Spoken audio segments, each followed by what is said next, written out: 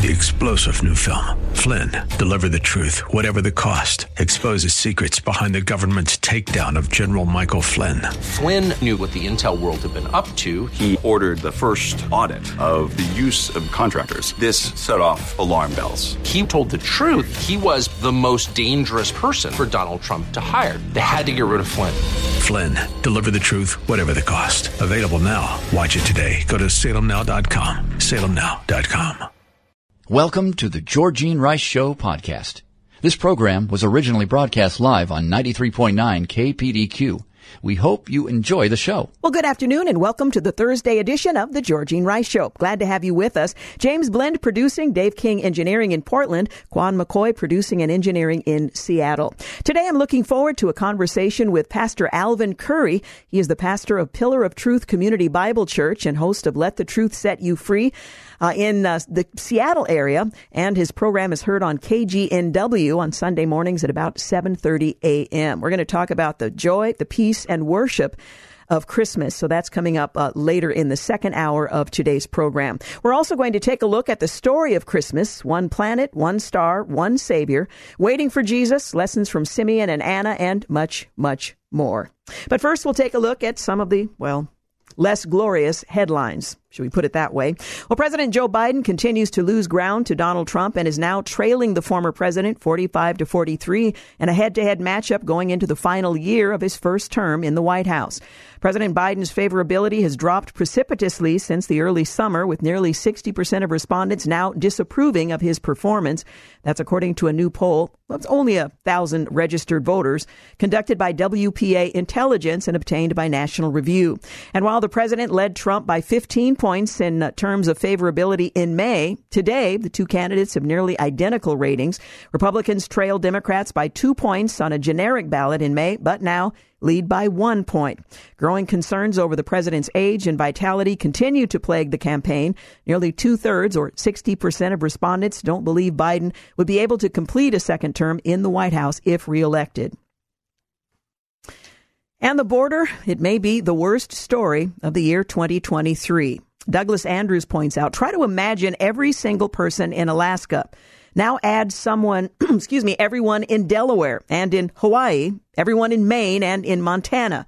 Now add New Hampshire, North Dakota, Rhode Island, South Dakota, Vermont, West Virginia, and Wyoming. Add together every single person in each of these states. Now you have a sense of how many illegal immigrants our president, Joseph Robinette Biden, has allowed to come into the country by refusing to secure our southern border. We cease to be a country when we cease to control our border. And anyone who doubts that this change in America is a key component of Barack Obama's third term in office and that Democrats' long-held plan for permanent political power hasn't been paying much attention. Well, this isn't the most exciting story of the year. Let's face it. We're all sick of hearing about the border. Not a week goes by in this country today when we don't find some novel version of how someone has slipped into the country and how the numbers are increasing and increasing. It's also an impeachable offense, and it speaks to Republican myopia that they fixate on Biden's crime family influence peddling rather than having charged the president with his high crime long ago of not failing to protect the border. Well, Customs and Border Protection says we recently saw a record 14,509 individuals enter the country in a single day, Tuesday. In addition, Bill, I think his name is Malugian, he reports that we've already had more than 200,000 border encounters in December alone. That's the equivalent of a Birmingham, Alabama crossing our border in just 20 days. They're coming from everywhere, from Guyana, from Senegal, Liberia, Oman, Lebanon, Bangladesh, India, and everywhere. They're flying from Africa into Central America, then heading north, as was mentioned earlier this week. Tell us again how it's not an invasion. But don't worry, a Colombian woman who was given her confirmed appointment with the Immigration and Customs Enforcement for, we kid you not, Thursday, January 23rd, 2031. 2031. Well, this is called backdoor amnesty, and this is what apparently the president is looking for. It's deliberate, Newt Gingrich points out, stating the obvious before adding something less obvious, that this is a new phase to grant illegals the right to vote in the country in hopes of maintaining powers on one side of the ledger. The question is whether or not anyone in Washington or at the ballot will do anything about it. Well, the Washington Post recently ran an anti-homeschooling propaganda hit piece titled "What Homeschooling Hides: A Boy Tortured and Starved by His Stepmom." And that singular story, of course, characterizes every homeschool home across the country. The article, which is part of a series the Post is running to smear homeschooling, notes the tragic story of a young 11-year-old boy whose repeated abuse by his stepmother eventually led to his death. Now, the obvious culprit and perpetrator of this crime is the boy's stepmother, and she's now in prison as a result. The boy's father was apparently not present, as he is also doing time in prison, but the article doesn't make clear whether his incarceration is related to that crime against his son or something else. Well, the Post covers this heartbreaking story at the outset, but then takes a rather twisted turn with the following loaded statement. Little research exists on the links between homeschooling and child abuse. What? It sure seems that the conclusion the Post wants to infer is that homeschooling is to be to blame for this boy's death. Well, the biggest reason behind the young boy's abuse and death had to do with his broken home life, but the Post avoids that glaring factor. It's inconvenient. Interestingly, after observing that little research exists to link homeschooling and child abuse, the article then goes on to state, but the research also suggests that when abuse does occur in homeschool families, it can escalate into especially severe forms, and that some parents exploit lax home education laws to avoid contact with social service agencies, end quote. Well, does the research exist or doesn't it? They seem to suggest both are the case. This game of sleight of hand journalism is playing to inject an entire unrelated study from 2014 as evidence to support the Post's preconceived conclusion, the strong implication that homeschooling is more dangerous for children than public schooling. If it weren't so serious, it would be laughable. But it is serious, and it's not laughable. The Post notes for the study that of more than 24 children treated for torture from 5 different states, 17 victims were old enough to attend school, 8 were homeschooled. Once again, homeschooling is the Post's implied villain. Logically, one could just as easily point out that more than half of the 17 victims old enough to attend school went to public or private schools, so we can now blame public or private school for the abuse these children suffered. Well, absent of other specific criteria, that statistic is as meaningless as suggesting that more victims were from states with colder climates than warmer climates. Correlation is not causation, no matter how hard the Post plays like it is. Don't be fooled. Read between the lines. Well, Mexican President Obrador, this week reignited his ongoing feud with Texas Governor Greg Abbott over the U.S. border security when he threatened to challenge the Lone Star State's new immigration law. The new legislation, signed by Abbott on Monday, allows law enforcement to arrest illegal immigrants who would then face the choice to leave the U.S. or be prosecuted on misdemeanor charges for illegal entry. Migrants who don't comply could face arrest again and more serious felony charges. Abbott said the bill aims to stop a tidal wave of illegal immigration, but Lopez, the Mexican president, reacted furiously to the new law, and according to Reuters, he said the foreign ministry is already working on a legal challenge to the law. He also accused Abbott of attempting to win political popularity with the move, but said it would backfire because there are lots of Mexicans in Texas, end quote. He's also taken aim at Florida Governor Ron DeSantis, who, unlike Abbott, is running for president in 2024. Well, the day after the Colorado Supreme Court disqualified former President Donald Trump from appearing on the state's ballot in 2024, California Lieutenant Governor Elena Kounalakis is asking the Golden State Secretary of State to explore every legal option to do the same. She sent a letter to the Secretary of State dated Wednesday, December 20th, and referenced Colorado's recent ruling, which stated Trump was ineligible to appear on the state's ballot as a presidential candidate because of his role in inciting an insurrection on the U.S. Capitol on the 6th of January, 2021. This decision is about honoring the rule of law in our country and protecting the fundamental pillars of our democracy. Kounalakis, who launched a campaign to run for California governor in 2026, wrote, Well, specifically, the Colorado Supreme Court held in Anderson versus Griswold that Trump's insurrection disqualifies him under Section 3 of the 14th Amendment to stand for presidential re-election. Because the candidate is ineligible, the court ruled it would be wrongful for Colorado Secretary of State to list him as a candidate on the state presidential ballot. It's also unlawful to write him in.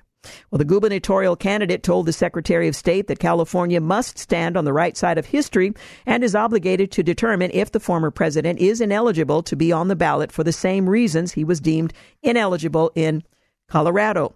Kounalakis said Colorado's decision could be the basis for California's decision. That will very likely be decided ultimately by the U.S. Supreme Court. And most legal scholars I've read and listened to seem to suggest, even those who oppose Donald Trump, that it will be overturned. A lifelong El Paso resident said that the unprecedented amount of illegal immigration witnessed on the Texas border communities is leaving residents frustrated and disillusioned with the Biden administration.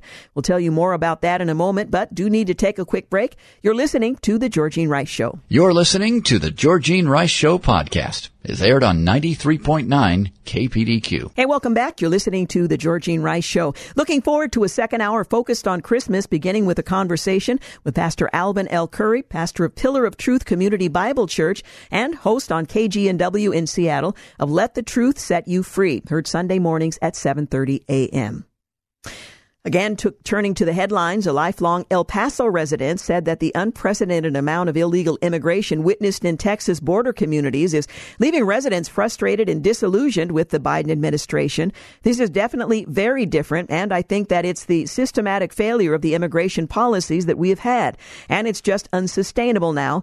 Judy Gutierrez, a former city council candidate, on Wednesday said, well, the besieged U.S. southern border saw a record number of migrant encounters in a single day on Monday as thousands flooded into Eagle Pass, Texas, amid a broader surge in recent weeks that has left authorities overwhelmed. There were over 12,600 migrant encounters on Monday, Customs and Border Protection sources say. That does not include the thousands still waiting for processing in the Del Rio sector on Monday evening after a surge of migrants into Eagle Pass. The number includes over 11,000 illegal immigrants apprehensions and over 1,600 encounters at ports of entry. As of Tuesday morning, sources say that the agents are still processing and transporting more than 4,500 migrants at the busy crossing point, with more than 5,300 already in custody and facilities at 260% over capacity. Gutierrez said the city of El Paso has reached a breaking point trying to deal with the influx of migrants.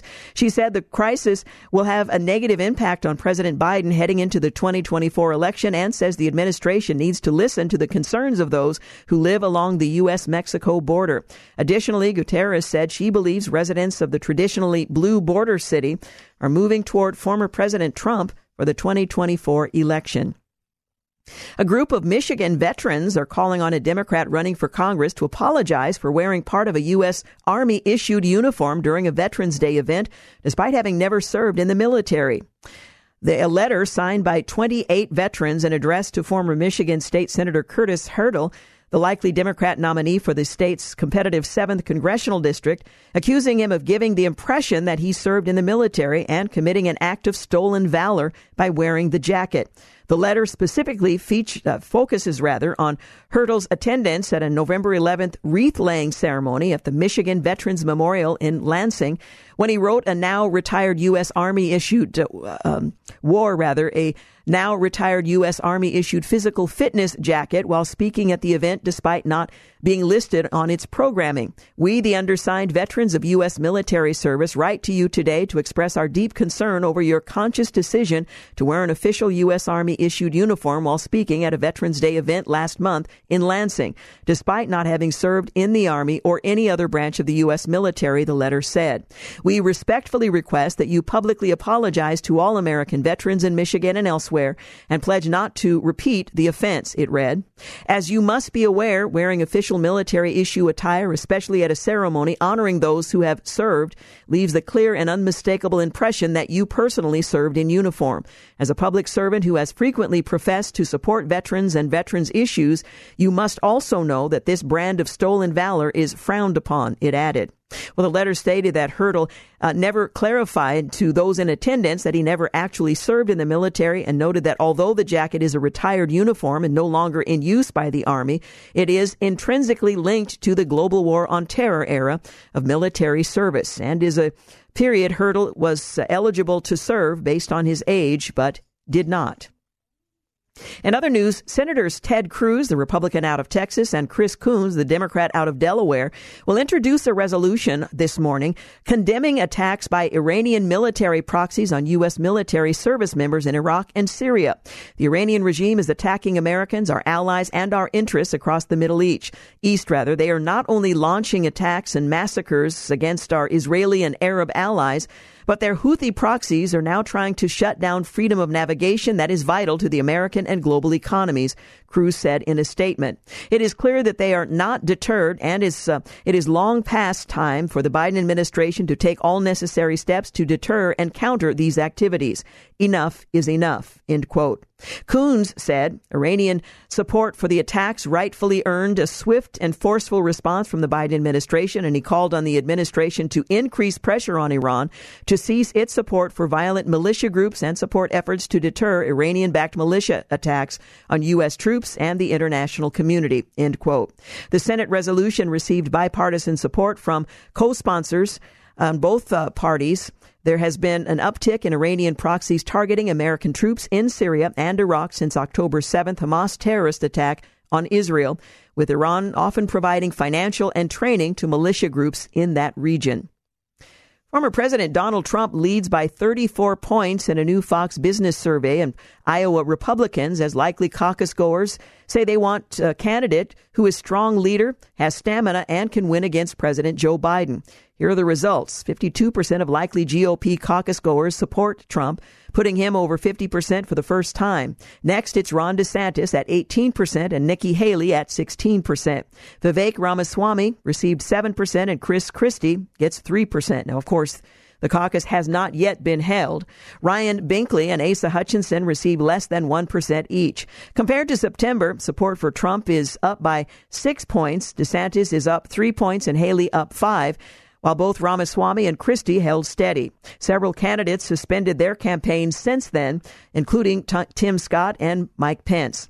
There's still a chance for more movement in the race, with nearly 1/3 of Iowa Republicans saying they may change their minds. To be clear, however, far more Haley at 43% and DeSantis backers, 39%, are uncertain about their choice than Trump supporters at 16%. Fully 83% of those backing Trump say their minds are made up. In addition, 2/3 of Iowa GOP caucus goers would be satisfied if Trump, at 65%, were the party's nominee, while just under half say the same if DeSantis, at 48%, or Haley, at 45%, were at the top of the ticket. A House of Representatives committee has expanded its inquiry against Harvard University's handling of anti-Semitism on campus to include an embattled President, Claudine Gay, who is facing a myriad of plagiarism allegations. The chair of the Committee on Education and the Workforce, Representative Virginia Fox, on Wednesday sent a 4-page letter to Penny Pritzker, the head of the school's governing board, alleging that Harvard applies a different standard of academic integrity to faculty members than to students. The committee cited the university's honor code as justification for the probe. The Harvard College Honor Code, which is in effect for the academic community at Harvard College beginning in the fall of 2015, provides members of Harvard College community commit themselves to producing academic work of integrity. Does Harvard hold its faculty and academic leadership to the same standard, she asked. The Republican representative highlighted the Ivy League university's use of federal funding, saying that the funds are contingent on Harvard maintaining compliance with its accreditor, the New England Commission of Higher Education. Left-leaning journalists and media outlets expressed their support for the Colorado Supreme Court's decision to remove former President Trump from the 2024 primary ballot, condemning those who might oppose the move. Though many of these talking heads, including the Lincoln Project's Rick Wilson, anti-Trump commentator George Conway, and the New York Times' Mara Gay, have spent years claiming that Trump's actions are a threat to democracy, they reiterated their support for the Colorado State Supreme Court removing Trump. The court made the controversial decision on Tuesday night, invoking the insurrection clause of the 14th Amendment to declare that Trump is ineligible for the White House and removing him from the state's presidential primary ballot. The decision marks the first time in history that Section 3 of the 14th Amendment has been used to disqualify a presidential candidate, setting up a likely showdown in the U.S. Supreme Court. Despite a multitude of prominent conservative figures calling the decision election interference, prominent mainstream media figures and progressive leaders applauded it, insisting that the top contender for the 2024 GOP presidential nomination deserves to be taken out of the running. Danny Caron, an attorney and law professor, doesn't think liberal pundits should be so eager to spike the football. The U.S. Supreme Court has the authority to review decisions from state Supreme Courts. So not only are Trump's lawyers already petitioning the Supreme Court to review the Colorado decision, but the Supreme Court is certain to accept the review. And when it does, the court, fueled by its 6-judge conservative majority that Trump helped assemble, is certain to reverse the Colorado decision, likely on the basis that the 14th Amendment does not apply to the president. You're listening to The Georgene Rice Show. We'll continue our walk through some of the day's headlines and look forward to a second hour, a conversation with Pastor Alvin Curry from Pillar of Truth Community Bible Church and host of Truth Will Set You Free. Let the Truth Set You Free, rather. Heard Sunday mornings, 7:30 a.m. on KGNW on our sister station in Seattle. We'll be back. You're listening to the Georgene Rice Show podcast. It's aired on 93.9 KPDQ. Hey, welcome back. You're listening to the Georgene Rice Show. Well, young Americans are moving more than older generations, and they're choosing states like Texas and West Virginia to establish their own households. A December study published by Hire a Helper analyzed Census Bureau data to determine where the Gen Z U.S. adults moved in 2023 and why. Well, the study found that Gen Z, which comprises adults between the ages of 18 and 26, is the most mobile generation, with 17% of its members opting to move this year, compared to 8% across all ages. Texas welcomed the most Gen Z adults overall, with 345,000 new residents. However, West Virginia saw the highest net gain in Gen Z moves, with 138% year over year. 4 other states, Utah, South Carolina, Colorado, and Kansas, had at least twice as many Gen Z adults moving in than moving out. Vermont, Alabama, Mississippi saw the largest exodus of young adults, with 73%, 68%, and 64% respectively net Gen Z moving. When asked why they wanted to move, Gen Z said the number one reason was to establish their own households. Other reasons for moving included wanting a new and better home, a new job opportunity or transfer, cheaper housing, and a relationship with an unmarried partner. Despite reports of increased home buying activity, Gen Z has the lowest share of moves associated with becoming a homeowner, less than 5% compared to other generations. Well, teachers and celebrities alike are turning to OnlyFans for an eye-popping sum of money that can be made, with many professionals ditching or losing their day jobs after employers find out what their side hustle is. Now, if you don't know what OnlyFans is, I wouldn't even encourage you to look it up. Sometimes ignorance is bliss. It maintains one's innocence. But the platform in which customers pay for access to exclusive content that is sexual in nature, that they won't find on other social media platforms, has been a point of contention in the American cultural zeitgeist, with many labeling it degrading or taboo, while proponents argue that it's a way for individuals to monetize online content. Apparently, at any cost, they're willing to do anything. Well, OnlyFans skyrocketed in popularity during the COVID-19 pandemic. Many teachers in particular have turned to the platform to supplement their income. Most recently, 2 teachers from the same high school in Missouri, they were placed on leave after the district administrators found out that they were operating personal accounts there. The issue raised questions about personal freedoms and employment consequences, as well as the legal uncertainties surrounding termination based on involvement in the adult entertainment industry. Lord help us. Well, the Colorado Supreme Court's decision to bar Donald Trump from the state's ballot will help the former president in his quest to win the Republican nomination next year. That's what political insiders are observing in both parties. Some Democrats fear it could boost him next November, too. Republican elected officials raced to rally around Trump in the hours after the ruling was released on Tuesday, even those not backing him for president in 2024. Senator Tom Tillis, who has not endorsed Trump, wrote a bill aimed at preventing states from blocking presidential candidates from their ballots. Reporter Zahn Hassan said Democrats 2 months ago will lift sanctions on Venezuela, but only if Maduro stops disqualifying his presidential opponents. Dems today, we just disqualified Trump as a presidential candidate. Justin Amash, he reports that this isn't accountability. It's an assault on due process of law. It undermines our electoral system and threatens every federal candidate for office. Robert George says, as someone who opposes and has always opposed Donald Trump, I understand the temptation to short circuit the democratic process in order to prevent his election. But it's a mistake, a bad and dangerous precedent.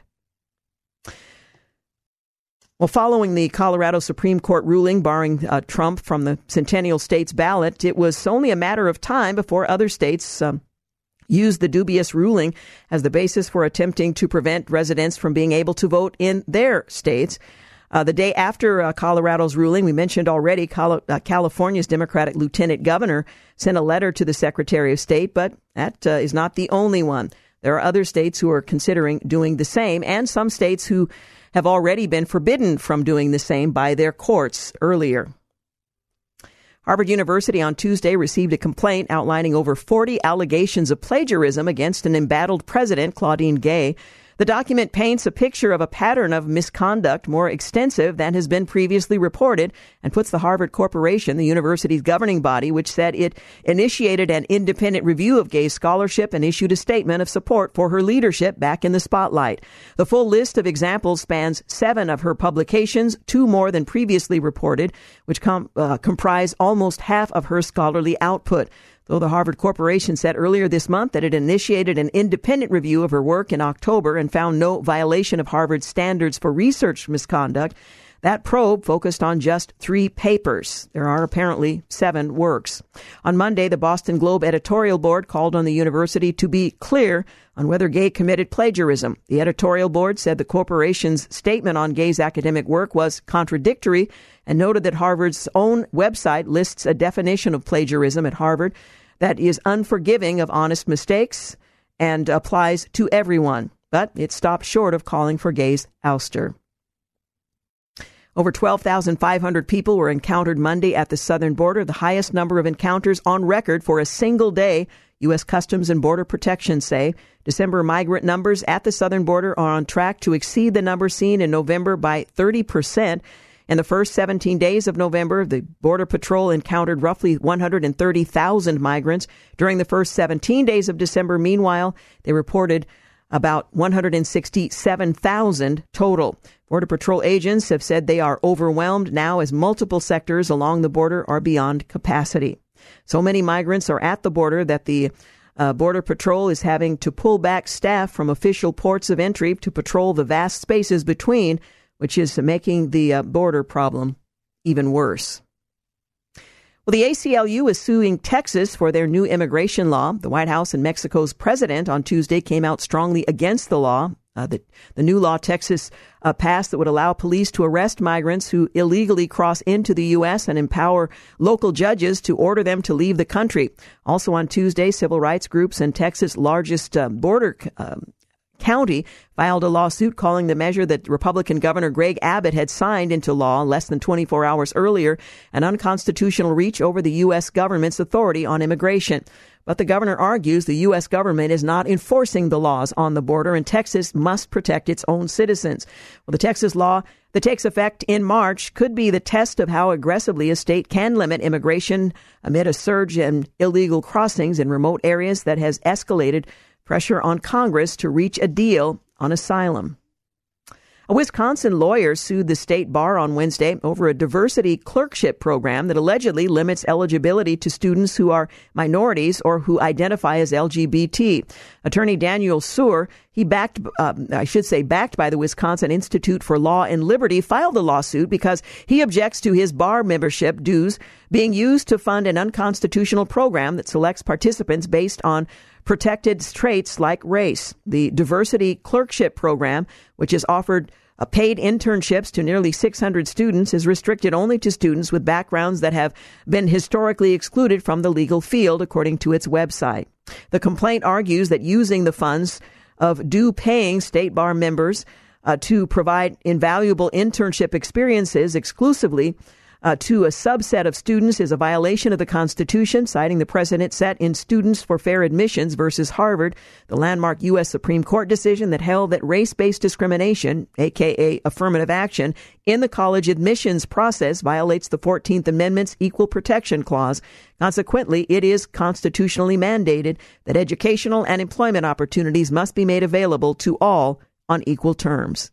You're listening to The Georgene Rice Show. Back in a moment. You're listening to The Georgene Rice Show podcast. It's aired on 93.9 KPDQ. Hey, welcome back. You're listening to The Georgene Rice Show. Just a reminder, coming up in the second hour of today's program, Everything Christmas. We'll begin with a conversation with Pastor Alvin Curry. He's pastor of Pillar of Truth Community Bible Church and host of Let the Truth Set You Free, heard Sundays on KGNW in Seattle at 7:30 a.m. We'll talk about the joy, the peace, and worship of Christmas. And we'll finish out the hour talking about the story of Christmas, one planet, one star, one Savior, and waiting for Jesus. That's all coming up in the second hour of The Georgene Rice Show. Well, U.S. Airlines has been caught flying illegal immigrants to New York City. It's not altogether clear to me who's making these arrangements, but Delta and American Airlines are under fire for flying illegal migrants from President Joe Biden's Arizona processing centers into domestic U.S. hubs on late-night flights. According to reports, Phoenix Sky Harbor International Airport has become a significant hub for illegal aliens to travel around the United States. Republican commentator Ashley St. Clair said on a flight from Phoenix to New York City when she noticed that her Delta Airlines flight was filled with migrants who were in the country illegally. In a video posted to social media, she showed migrants lined up waiting to board her flight. Ashley reported that my Delta flight from Phoenix appears to be flying migrants who cross the border and are being shipped to New York. When I asked a Delta representative if this was the case, his response was, "What does it matter? They're humans too." What's happening? She asked. Well, that wasn't the question, whether or not they were worthy, but whether or not the president was shipping them to other places around the country. Well, the government is in debt, $381 billion on the year, while the national debt nears $34 trillion. Well, the U.S. government ran a budget deficit of $381 billion so far in the 2023 fiscal year, which represents a 13% increase from this same time period last year. The deficit is $44 billion higher than it was at the end of November of 22, according to the latest data released by the U.S. Department of the Treasury. The national debt in January of 2020 was $17.2 trillion. By contrast, the national debt is currently $33.9 trillion. Now, it may not mean a whole lot to you now, but if you have children and grandchildren, it will mean a great deal to them and their future. The Colorado GOP may cancel its primary. When Colorado legalized marijuana back in 2012, a lot of folks shrugged and thought federalism. And while we had a hunch that the societal impact of easy dope would one day be readily apparent, we had no idea that would strike the state's judicial branch so forcefully. Well, it's hard to explain what those four justices were thinking when they used a Civil War-era amendment to kick the opposition party's standard-bearer off the state presidential primary ballot, but this political charade has galvanized the state's Republican Party. Well, on Tuesday night, shortly after the Supreme Court there made their decision, the Colorado GOP said that if former President Donald Trump isn't restored to the state's primary ballot in 2024, the party would cancel its primary altogether. We're not sure what the strategy is here, nor how it punishes anyone except Republicans, but the plan has been in the works for months. It'll mean that instead of filling out and depositing a primary ballot, Republican voters would go to their individual precincts caucus on the 7th of March to determine their preferred presidential candidate. It all seems unduly complicated, but that's what the Supreme Court there has made necessary, the GOP argues. And we believe unnecessary. Colorado went for Joe Biden by 13 points in 2020 and is unlikely to figure in the outcome of the 2024 election, but it's a matter of principle, Republicans there say. Beyond that, the caucus will likely be rendered moot by a fast-tracked Supreme Court ruling to overturn Colorado's decision.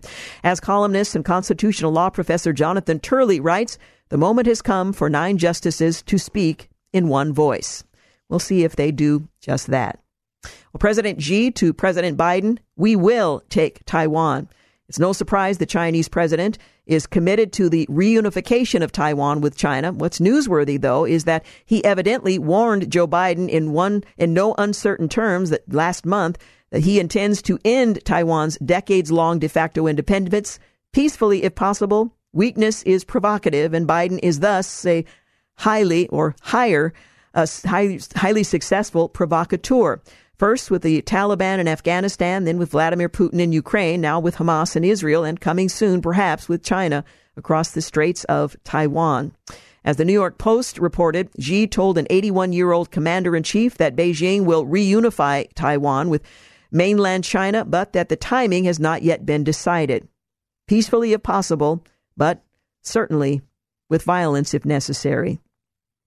An LGBT activist has put pornography into the Little Free Libraries in a blatant effort to corrupt children with deviant sexual material. The president of Northern Indiana Atheists, Troy Moss, has successfully launched a fundraising effort to build and place multiple book exchanges known as Little Free Libraries to share banned and challenge diverse books. Moss's rationale for his campaign is a response to local religious extremists, as he put it, getting local government-run libraries to put books that describe, depict, and promote queer sex acts on request-only shelves. As Moss states, we want the bottom shelf to be accessible to littles. The question is, for what purpose? Originally seeking $800 for his deviant book access crusade, Moss has pulled in more than $1,000 to build and place several of his book exchange boxes in neighborhoods in and around South Bend and Mishawaka.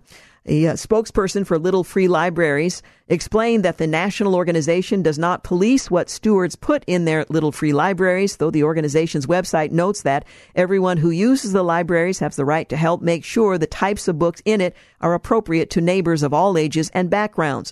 So parents might want to keep tabs on the books entering their neighborhood Little Free Library and remove any objectionable material, observers suggest. Well, as we take stock of the last year, we can confidently report that it's been tough for diversocrats, at least on Wall Street. There, the environmental social government movement met with the reality of free market capitalism as investors clawed back more than $14 billion from their so-called sustainable funds this year. Likewise, we hate to see what's happening in Tennessee, where in a first-of-its-kind lawsuit, the volunteer state sued one of the leading pushers of the globalist ESG movement, BlackRock, for harming everyday Tennessee investors by way of the investment firm's radical ESG commitments. As the Federalist reports, the suit details how BlackRock, thanks to its alliances with a group of ESG entities, makes key company decisions based not on what will obtain the highest profit, but on what will instead move the world closer to their view of net zero goals. In short, BlackRock has been misleading its investors by talking out of both sides of its mouth, the green side and the greener or green-less side. The Arlington Confederate Monument removal is proceeding. Well, that didn't last long. The temporary stay ordered by the U.S. District Judge on Monday to pause the removal of the Confederate Memorial in Arlington National Cemetery has been lifted. Alston issued his temporary injunction following an objection raised by the group Defend Arlington over concerns about the potential desecration of graves. However, after touring the site on Tuesday, Alston lifted his injunction, stating, "I saw no desecration of any graves. The grass wasn't even disturbed. Sadly, the monument, erected in 1914 for the express purpose of encouraging reconciliation, is being removed for the false claim that it is divisive." But perhaps this is the time that it would be removed because there is no commitment in this country, largely, to reconciliation. The U.S. has sanctioned other countries for doing what Colorado just did, and a second gay sex tape has allegedly was filmed in the U.S. Capitol. And the ACLU is suing Texas over a new law authorizing the arrest and deportation of illegal migrants. An anti-gun group is being investigated after destroying weapons in a buyback program because they might have violated the universal background check law. 1 million fewer men attended college last year than a decade ago. And Israel has been condemned by the UN twice as many times as the rest of the world. Little teeny tiny Israel, twice as many times. Well, on this day in history, 1620, pilgrims aboard the Mayflower go ashore for the first time at present-day Plymouth, Massachusetts.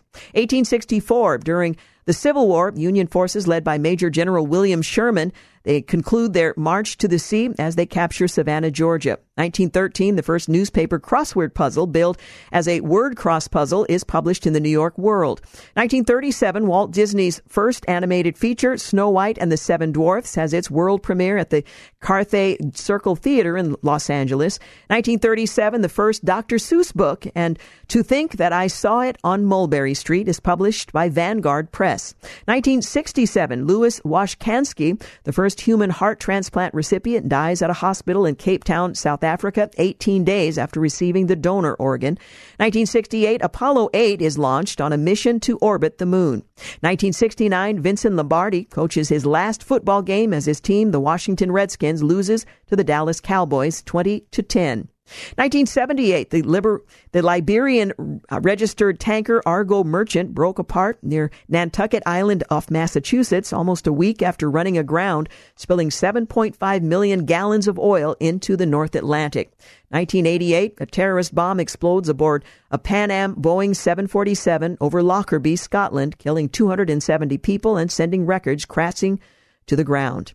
1991, 11 of the 12 former Soviet republics proclaimed the birth of the Commonwealth of Independent States and the death of the Union of Soviet Socialist Republics. Finally, on this day in history, the UN General Assembly votes overwhelmingly to denounce President Trump's recognition of Jerusalem as Israel's capital, largely ignoring his threat to cut off aid to any country that went against him. Hey, you're listening to The Georgene Rice Show. We've got news coming up at the top of the hour. And when we return, a conversation with Pastor Alvin Curry, pastor of Pillar of Truth Community Bible Church and host of Let the Truth Set You Free on KGNW in Seattle. We'll be back. You're listening to The Georgene Rice Show podcast. It's aired on 93.9 KPDQ. Well, good afternoon and welcome to the second hour of The Georgene Rice Show. We're so glad to have you with us. Many of us are singing the Christmas carols, Joy to the World, Oh, Come Let Us Adore Him. But we may miss the central feature of Christmas, and that is Jesus Christ himself. How do we experience the joy that we sing about? How do we come to experience the peace on earth that the Word says, that the angels declared he would bring? Well, here to talk with us about that is Pastor Alvin L. Curry. He's pastor of Pillar of Truth Community Bible Church. He's also host of Let the Truth Set You Free, heard on KGNW Sunday mornings at 7:30 a.m. Pastor, thank you so much for joining us. Praise the Lord. Thank you for having me, my sister Georgene. I know this is a busy season for those in leadership, so we appreciate your time. You know, this is a season in which all of us are anticipating and hopeful for a season of joy where we'll experience a modicum of peace. And yet in our culture today, we try to manufacture those experiences, and they fall short because we don't necessarily fully understand and embrace the Prince of Peace or the source of joy. Let me ask you, what is the source of joy to the world? The joy that we sing about in the context of the difficult times we live in at this Christmas season? Well, I believe the source of the joy in which we are embarking upon unto a few days away from us is Jesus himself. I'd like to share scripture with you in Please. reference to that. It's Isaiah chapter 9. It's a familiar text to some. Isaiah 9, 6, and 7. He says, For unto us a child is born, unto us a son is given, and the government will be upon his shoulder, and his name will be called Wonderful, Counselor, Mighty God, Everlasting Father, Prince of Peace.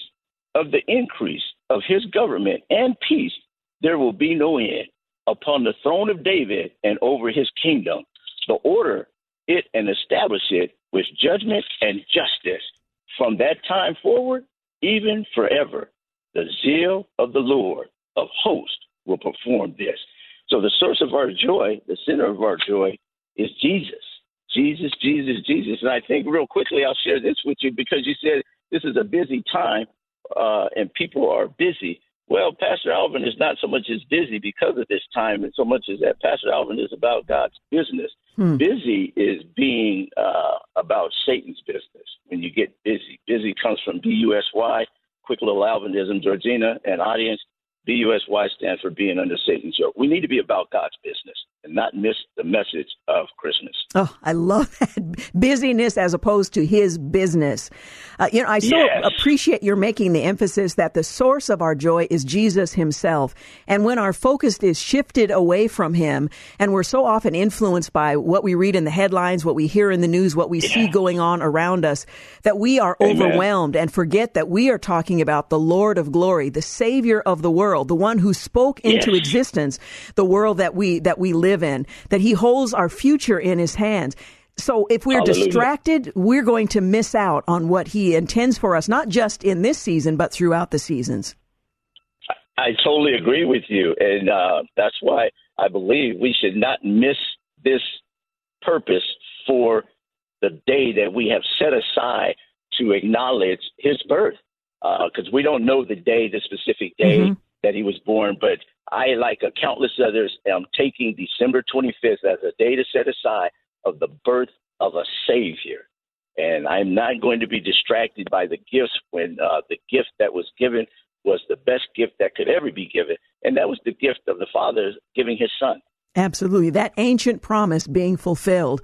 When we look through Scripture and we read the various accounts in which God himself revealed, this is what the Messiah will look like. This is what the Messiah will do. This is where he'll be born, when he'll be born, what you can anticipate.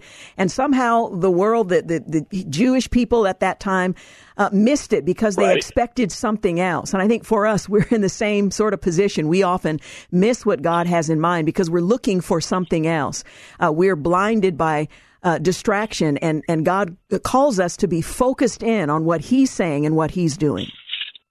Amen. I so agree. And I don't know how my brothers and sisters, God's creation of the Jewish people, miss it when it's right there before them. They cater to the Old Testament, and it's right there in the book of Isaiah. If they were to read Isaiah chapter 53, I think they would see the Messiah that they were waiting for. Yeah, you're absolutely right. There's so many specific details, and it's exciting to go back from our vantage point in modern history to read through those scriptures and see, yes, you can check all these boxes that fulfill precisely what God was saying. And yet they, like us in our generation, are so easily distracted, or we have expectations that are inconsistent with what God has said. And I think it's because we have gotten caught up in what I would term culture Christian. And what I mean by that is we've gotten into the mistletoe and the gifts again, of buying gifts, the distraction of going and getting gifts and worrying about whether you got the right gift or not.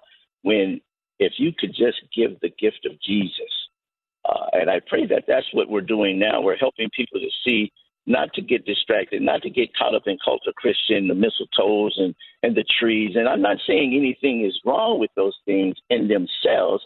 I'm just saying if we allow the tree to be the center, if we allow the lights to be the center, when we should allow the one who said, I am the way, I am the truth, I am the light, that would be Jesus again. Yeah. We're going to be disappointed. There's no question that our neighbors who don't know him, who will go through the Christmas season, they'll have a good time, they'll enjoy some family, but there's going to be a disappointment because our heart longs for more. How can we as believers seize upon this opportunity to share what we know to be true about Christmas and to be true about God's plan for all of humanity and that thing that separates us from him? I believe that what we can do as believers is allow the Holy Spirit that God has entrusted in us to allow his light to shine in us and not let it be so much as I, Pastor Alvin, try to do something, so much as I allow the Spirit that God has entrusted in me to do something, as well as for yourself and other believers, as you're asking. What can we believers do? Well, what we believers can do is allow the Holy Spirit to have full reign. We've invited the Holy Spirit into our lives when we received him as Lord and Savior of our lives. And so now that he has taken up residence, we ought to allow him to be the president and allow him to be that light that goes forth. As the scripture says, let your light so shine before men that they see your good works and glorify your Father in heaven. Yeah, there's no Christmas vacation for the holidays. There's no, no time off. I'm a believer, and I'm just going to take some time off. This is great opportunity for us because people are more open during this season. They're thinking about joy. They're seeking peace. Yes. They want to experience the things that the angels declared, but don't know where to find it. And again, we try to find those things in the traditions that dominate our culture at this time. But Jesus alone can fulfill what God intended for him to fulfill in the heart of the believer when we are reconciled to him through his son, Jesus Christ. Amen. And I think this is a most marvelous evangelistic tool for the door to be open, for us to share that joy that we have, for us to share that peace that we have, for us to share that hope that we have, and not a no-so hope. Yeah, and that is if we're not so distracted that we have forgotten, that we're so busy. We've got a frown on our face because we are looking for that item that we need in order to make the perfect holiday season. We need to be mindful of who it is that we're focusing on and what he wants to do in and through us, even in this season. Yes. And because we'll always be empty. We'll always come up empty. You'll get that new car. Somebody's getting a new car for Christmas. And that old car smell, that new car smell will go away. Those gifts will leave us empty. But the gift of Jesus is a gift that just keeps on giving. And if you really, truly like gifts, like I like gifts, I want a gift that would continue to give. Yes. That I could continue to grow and mature and come to enjoy. I get a new car for Christmas after a while. Oh, yeah, it's just a car.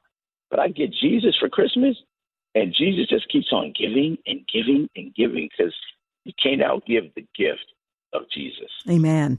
We're going to continue our conversation with Pastor Curry from Pillar of Truth Community Bible Church. He's also host of Let the Truth Set You Free, heard on KGNW in Seattle on Sunday mornings.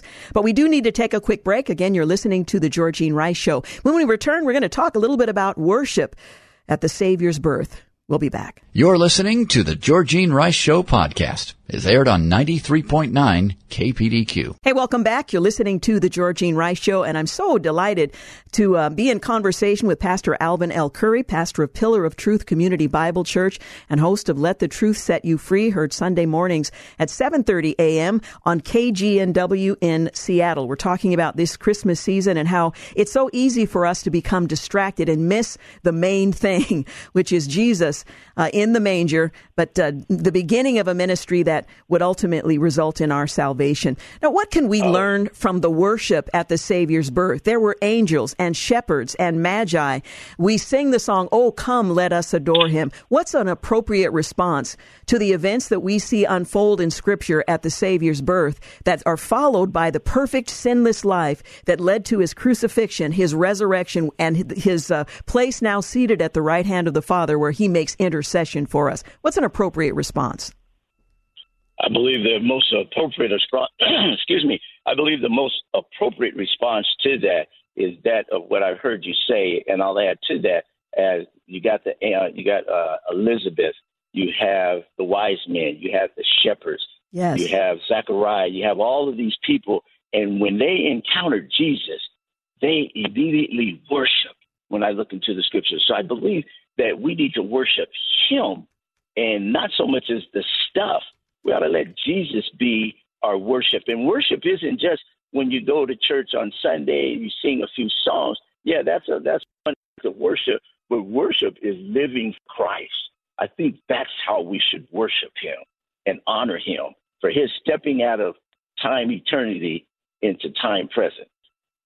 Amen. I so often think about worship of Christ. You're right. It's not reduced to a single event that takes place at the start of every week when you're in a congregation.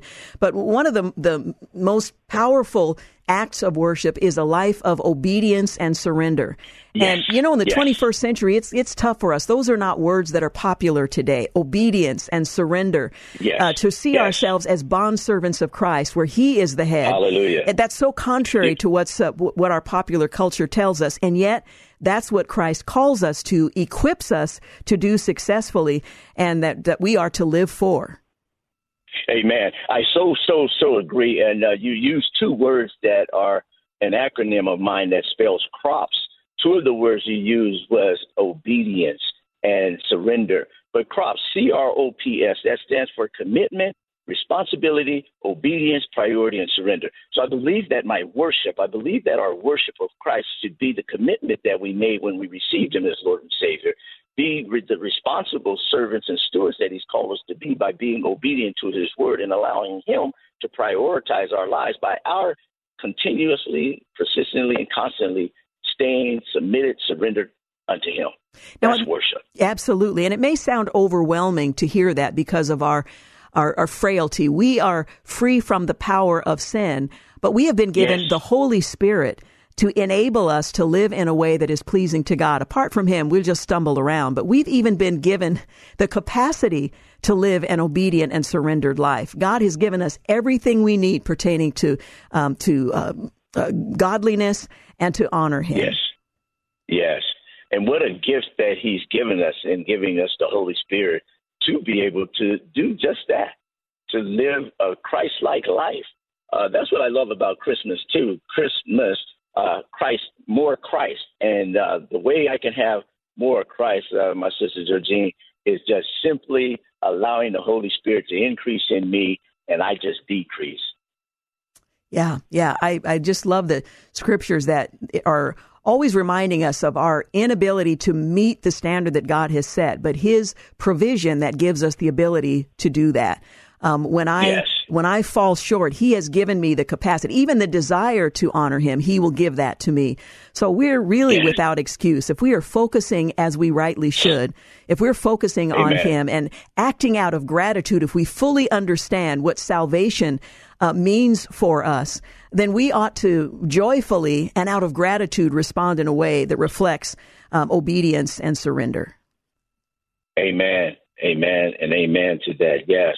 I believe that that's what the reason for the season is for us to see the gift of salvation, for us to go ahead and submit and yield and surrender. I have no problem bowing down and allowing him to be God. I remember there was a time when I wasn't saved, as everybody isn't. Mm-hmm. We're all born into sin. We're all born with that self-indulgent nature. But once you receive Christ, how can you not want to worship? How can you not want to praise and lift him up? I mean, when you look throughout the scriptures, you see that everybody and anybody who had an encounter with Christ and received him as Lord and Savior of their life, they had a life-transforming experience.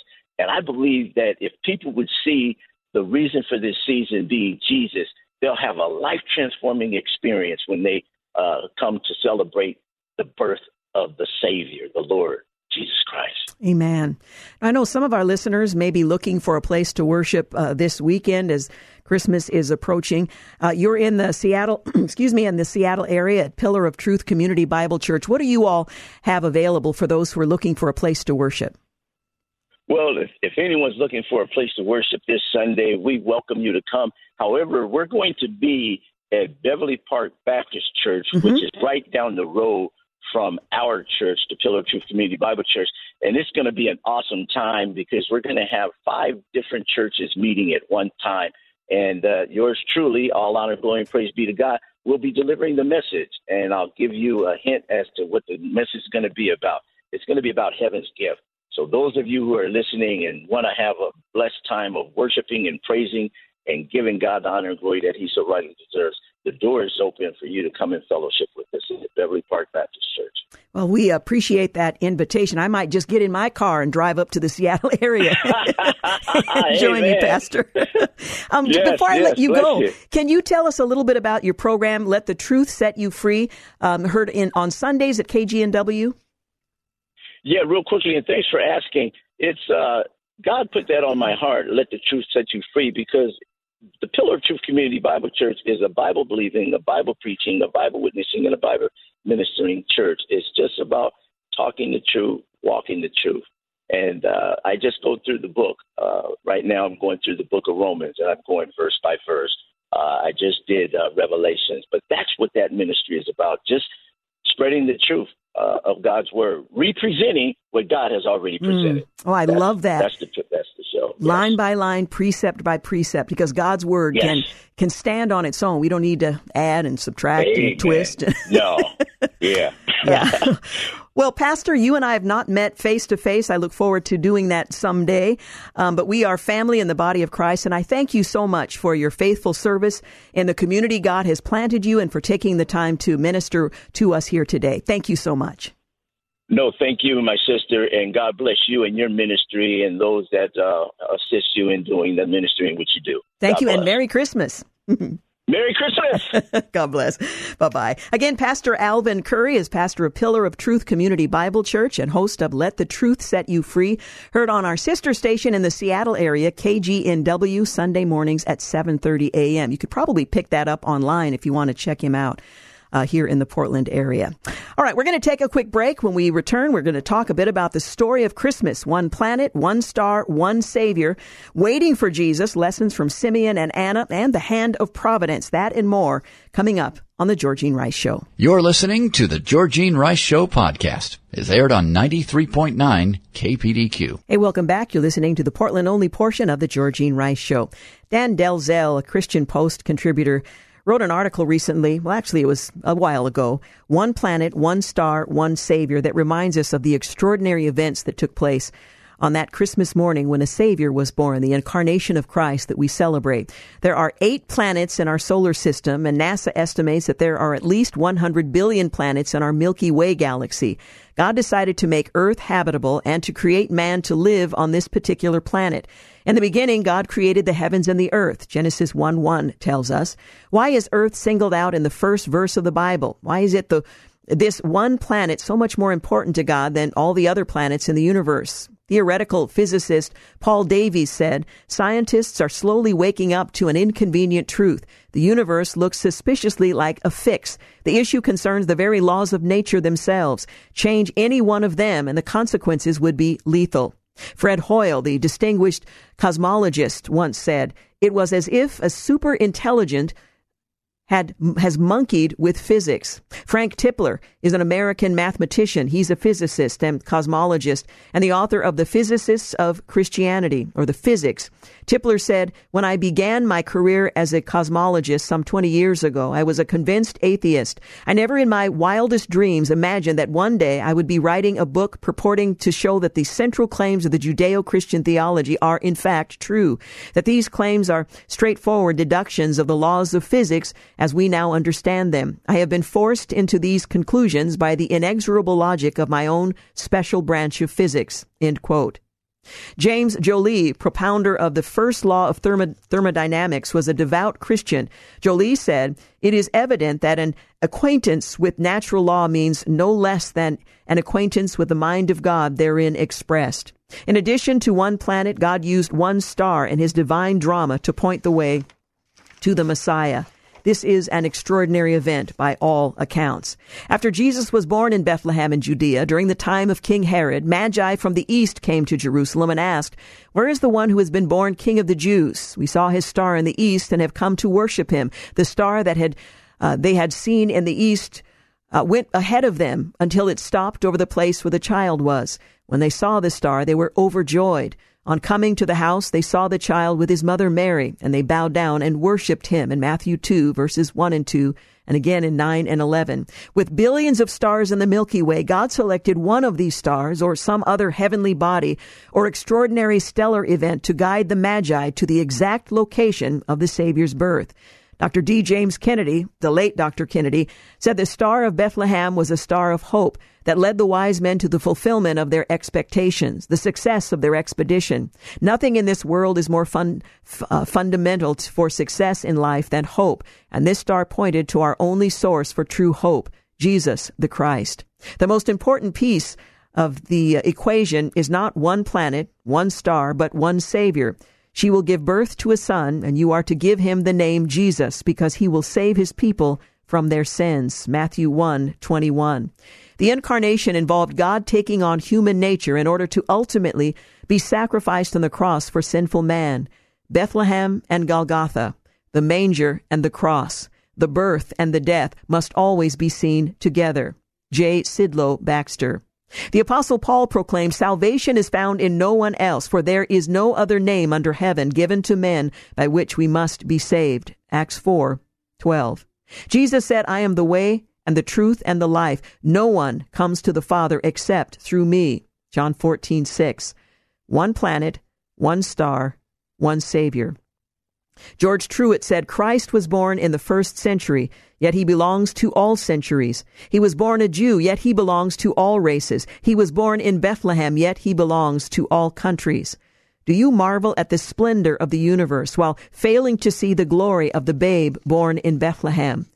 Nature confirms that there is a God, but you will need to know the Savior if you desire to be reconciled to God. John 8, verses 19, 10, 14, and 14:7. Robert Baer said, Bethlehem was God with us, Calvary was God for us, and Pentecost is God in us. Everything is lined up for you to believe in Christ as your Savior. God arranged one planet, one star, and one Savior so that you could enjoy an eternal relationship with your Creator. And like the wise men, you will approach Bethlehem with humility, or will you? Will you bow down in repentance and worship the King as you receive Christ by faith? If you refuse to open God's gift to you this Christmas, you may never again be presented with this opportunity.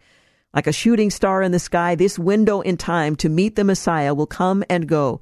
Spiritual blindness and the curse of sin cause people to reject God's free gift of forgiveness and perfection in paradise.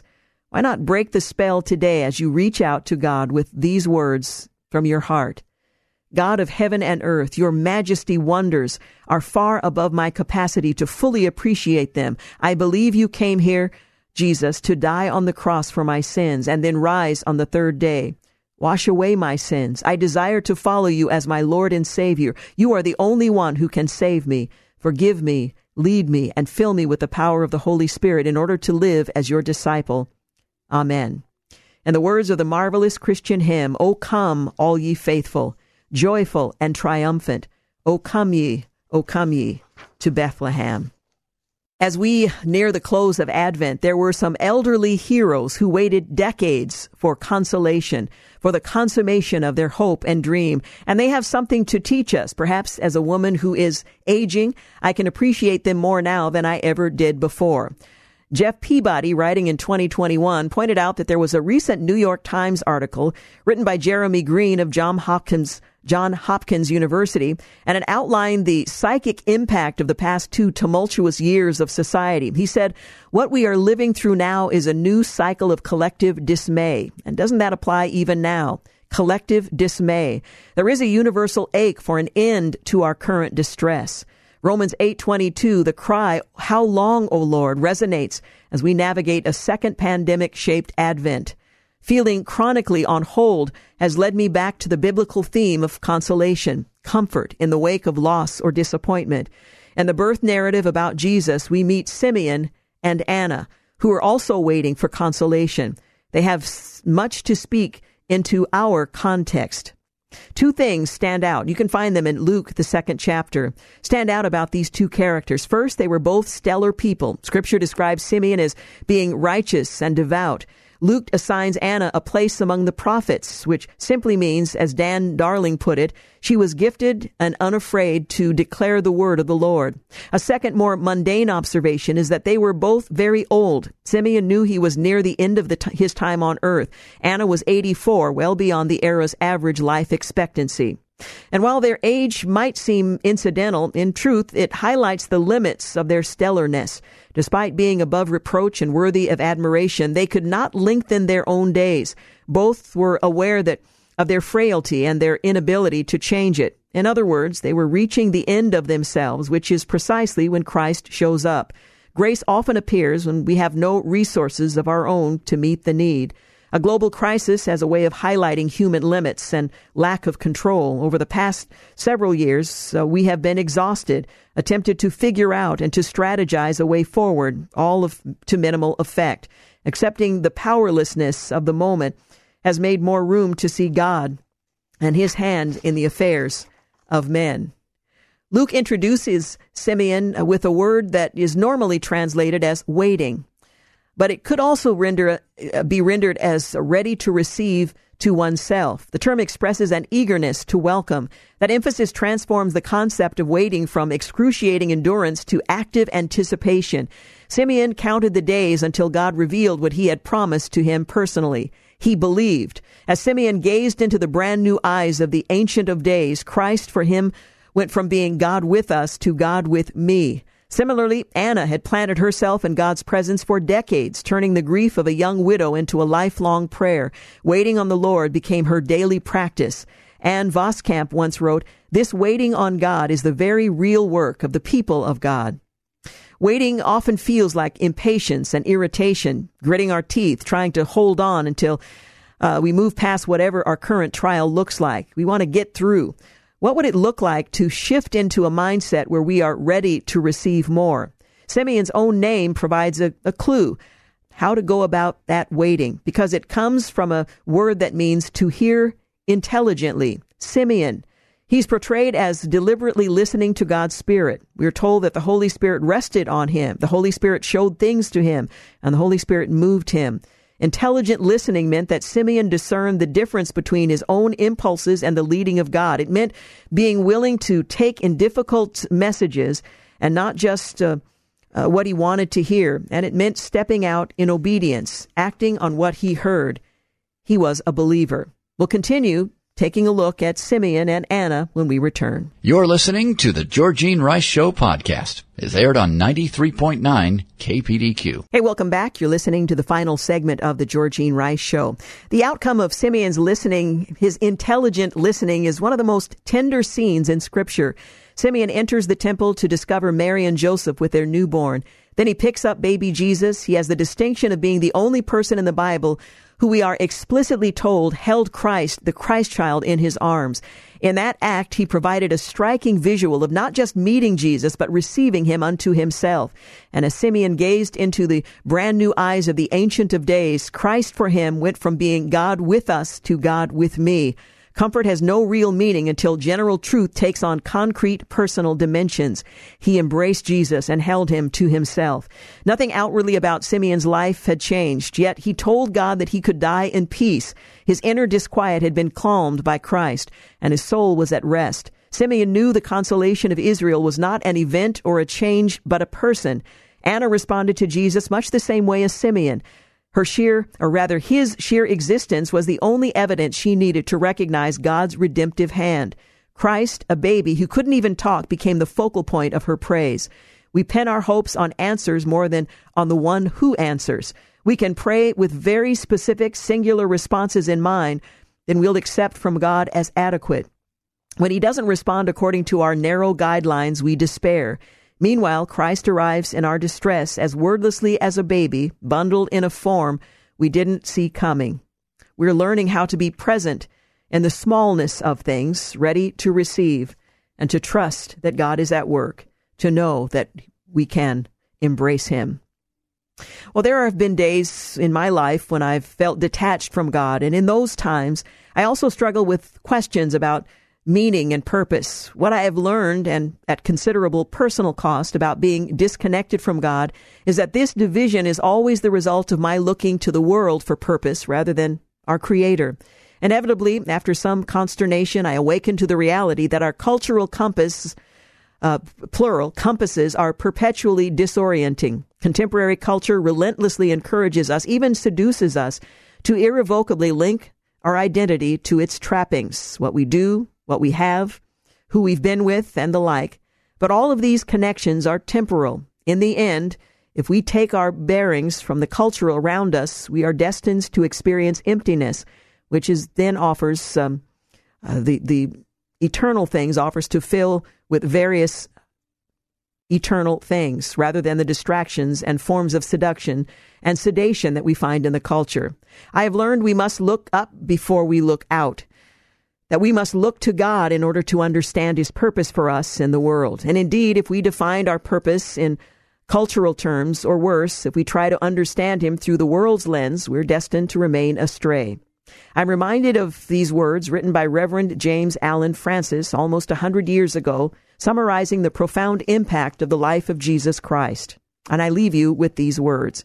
Here is a man who was born in an obscure village as the child of a peasant woman. He grew up in another obscure village. He worked in a carpenter shop until he was 30, and then for 3 years was an itinerant preacher. He never wrote a book. He never held an office. He never owned a home. He never had a family. He never went to college. He never put his foot inside a big city. He never traveled 200 miles from the place where he was born. He never did one of the things that usually accompany greatness. He had no credentials but himself. He had nothing to do with the world except the naked power of his divine manhood. While still a young man, the tide of popular opinion turned against him. His friends ran away. One of them denied him. Another betrayed him. He was turned over to his enemies. He went through the mockery of a trial. He was nailed upon the cross between two thieves. His executioners gambled for his only piece of property he had on earth while he was dying, and that was his coat. When he was dead, he was taken down and laid in a borrowed grave through the pity of a friend. 19 wide centuries have come and gone, and today he is the center of the human race and the leader of the column of progress. I am far within the mark when I say that all the armies that ever marched, and all the navies that were ever built, and all the parliaments that ever sat, and all the kings that ever reigned, put together, have not affected the life of man upon the earth as powerfully as has this one solitary life. And it's even more true now, a century later. And as the Holy Bible records, the life of Jesus began on the day we celebrate. In those days, Caesar Augustus issued a decree that a census should be taken of the entire Roman world. This was the first census that took place while Quirinius was governor of Syria. And everyone went to his own town to register. So Joseph also went up from the town of Nazareth in Galilee to Judea, to Bethlehem, the town of David, because he belonged to the house and the line of David. He went there to register with Mary, who was pledged to be married to him and was expecting a child. And while they were there, the time came for the baby to be born, and she gave birth to her firstborn, a son. She wrapped him in clothes and placed him in a manger because there was no room for them in the inn. And there were shepherds living in the field nearby, keeping watch over their flock by night. An angel of the Lord appeared to them, and the glory of the Lord shone around them, and they were terrified. But the angel said to them, "Do not be afraid. I bring you good news of great joy that will be for all the people. Today in the town of David a Savior has been born to you. He is Christ the Lord. This will be a sign to you. You will find a baby wrapped in cloths and lying in a manger." Suddenly a great company of the heavenly host appeared with the angel, praising God and saying, "Glory to God in the highest, and on earth peace to men on whom his favor rests." When the angel had left them and gone into heaven, the shepherds said to one another, "Let us go to Bethlehem and see this thing that has happened, which the Lord has told us about." So they hurried off and found Mary and Joseph and the baby who was lying in the manger. When they had seen him, they spread the word concerning what they had seen and what had been told to them about this child. And all those who heard it were amazed at what the shepherds said to them. But Mary treasured up all these things and pondered them in her heart. The shepherds returned, glorifying and praising God for all the things that they had heard and had seen, which were just as they had been told. Well, during this Christmas season and every day of the coming year, may God's peace and blessings be upon you and all those who are around you. We are celebrating the birth of the Lord Jesus Christ. And in closing, the supremacy of the Lord Jesus, perhaps remembering what the Scripture has to say about the one we worship. The Son is the image of the invisible God, the firstborn over all creation. For in him all things were created, things in heaven and on the earth, visible and invisible, whether thrones or powers or rulers or authorities, all things have been created through him and for him. He is before all things, and in him all things hold together. And he is the head of the body, the church. He is the beginning and the firstborn from among the dead, so that in everything he might have supremacy. For God was pleased to have all his fullness dwell in him, and through him to reconcile to himself all things, whether things on earth or things in heaven, by making peace through his blood shed on the cross. Once you were alienated from God and were enemies in your mind because of your evil behavior. But now he has reconciled you by Christ's physical body through death to present you holy in his sight, without blemish and free of accusation. Might I pause there for just a moment? Now he has reconciled you by Christ's physical body through death to present you holy in his sight. God the Son, presenting you wholly to God the Father without blemish and free from accusation. This is freedom indeed. Continuing with verse 23. If you continue in your faith, established and firm, and do not move from the hope held out in the gospel, this is the gospel that you heard and that has been proclaimed to every creature under heaven, and of which I, Paul, have become a servant. Well, it goes on from there to describe Paul's ministry to the church and his faithfulness in following God's call and purpose in his life. I hope you are encouraged and that you will not miss the chief goal in worshiping Jesus this Christmas season, because he has come and he fulfilled his purpose, and we can be reconciled to God through him. Well, this will be my last live broadcast of 2023. Tomorrow you can enjoy the Hope College Vespers and the best of the Georgene Rice Show the following week, as I'll be taking that as a vacation, and I'll be back the first Tuesday following the new year. So Merry Christmas, Happy New Year. May you walk in the full purpose that God has assigned to you and find joy and peace in this season. Have a good night. Thanks for listening to the Georgene Rice Show podcast. If you'd like more information on today's guests, please visit the show at kpdq.com and like us on Facebook. And join us live every weekday at 4 for more critical thinking for critical times on 93.9 KPDQ. 3-star General Michael J. Flynn, head of the Pentagon Intelligence Agency, knew all the government's dirty secrets. He was one of the most respected generals in the military. Flynn knew what the intel world had been up to. He understood its funding. He ordered the first audit of the use of contractors. This set off alarm bells. The explosive new documentary, Flynn, Deliver the Truth, Whatever the Cost, uncovers the facts behind this scandal. Flynn told the truth. He was the most dangerous person for Donald Trump to hire. I find out the worst enemy that I'm going to face in my life is right here in America. They took my assessment and they wanted me to change it. And I was like, I'm not changing it. They had to get rid of Flynn. With in-depth interviews, archival footage, and never-before-seen personal records of the man behind the headlines. I just felt like I was drowning. Flynn, Deliver the Truth, Whatever the Cost. Available now. Watch it today. Go to salemnow.com. salemnow.com.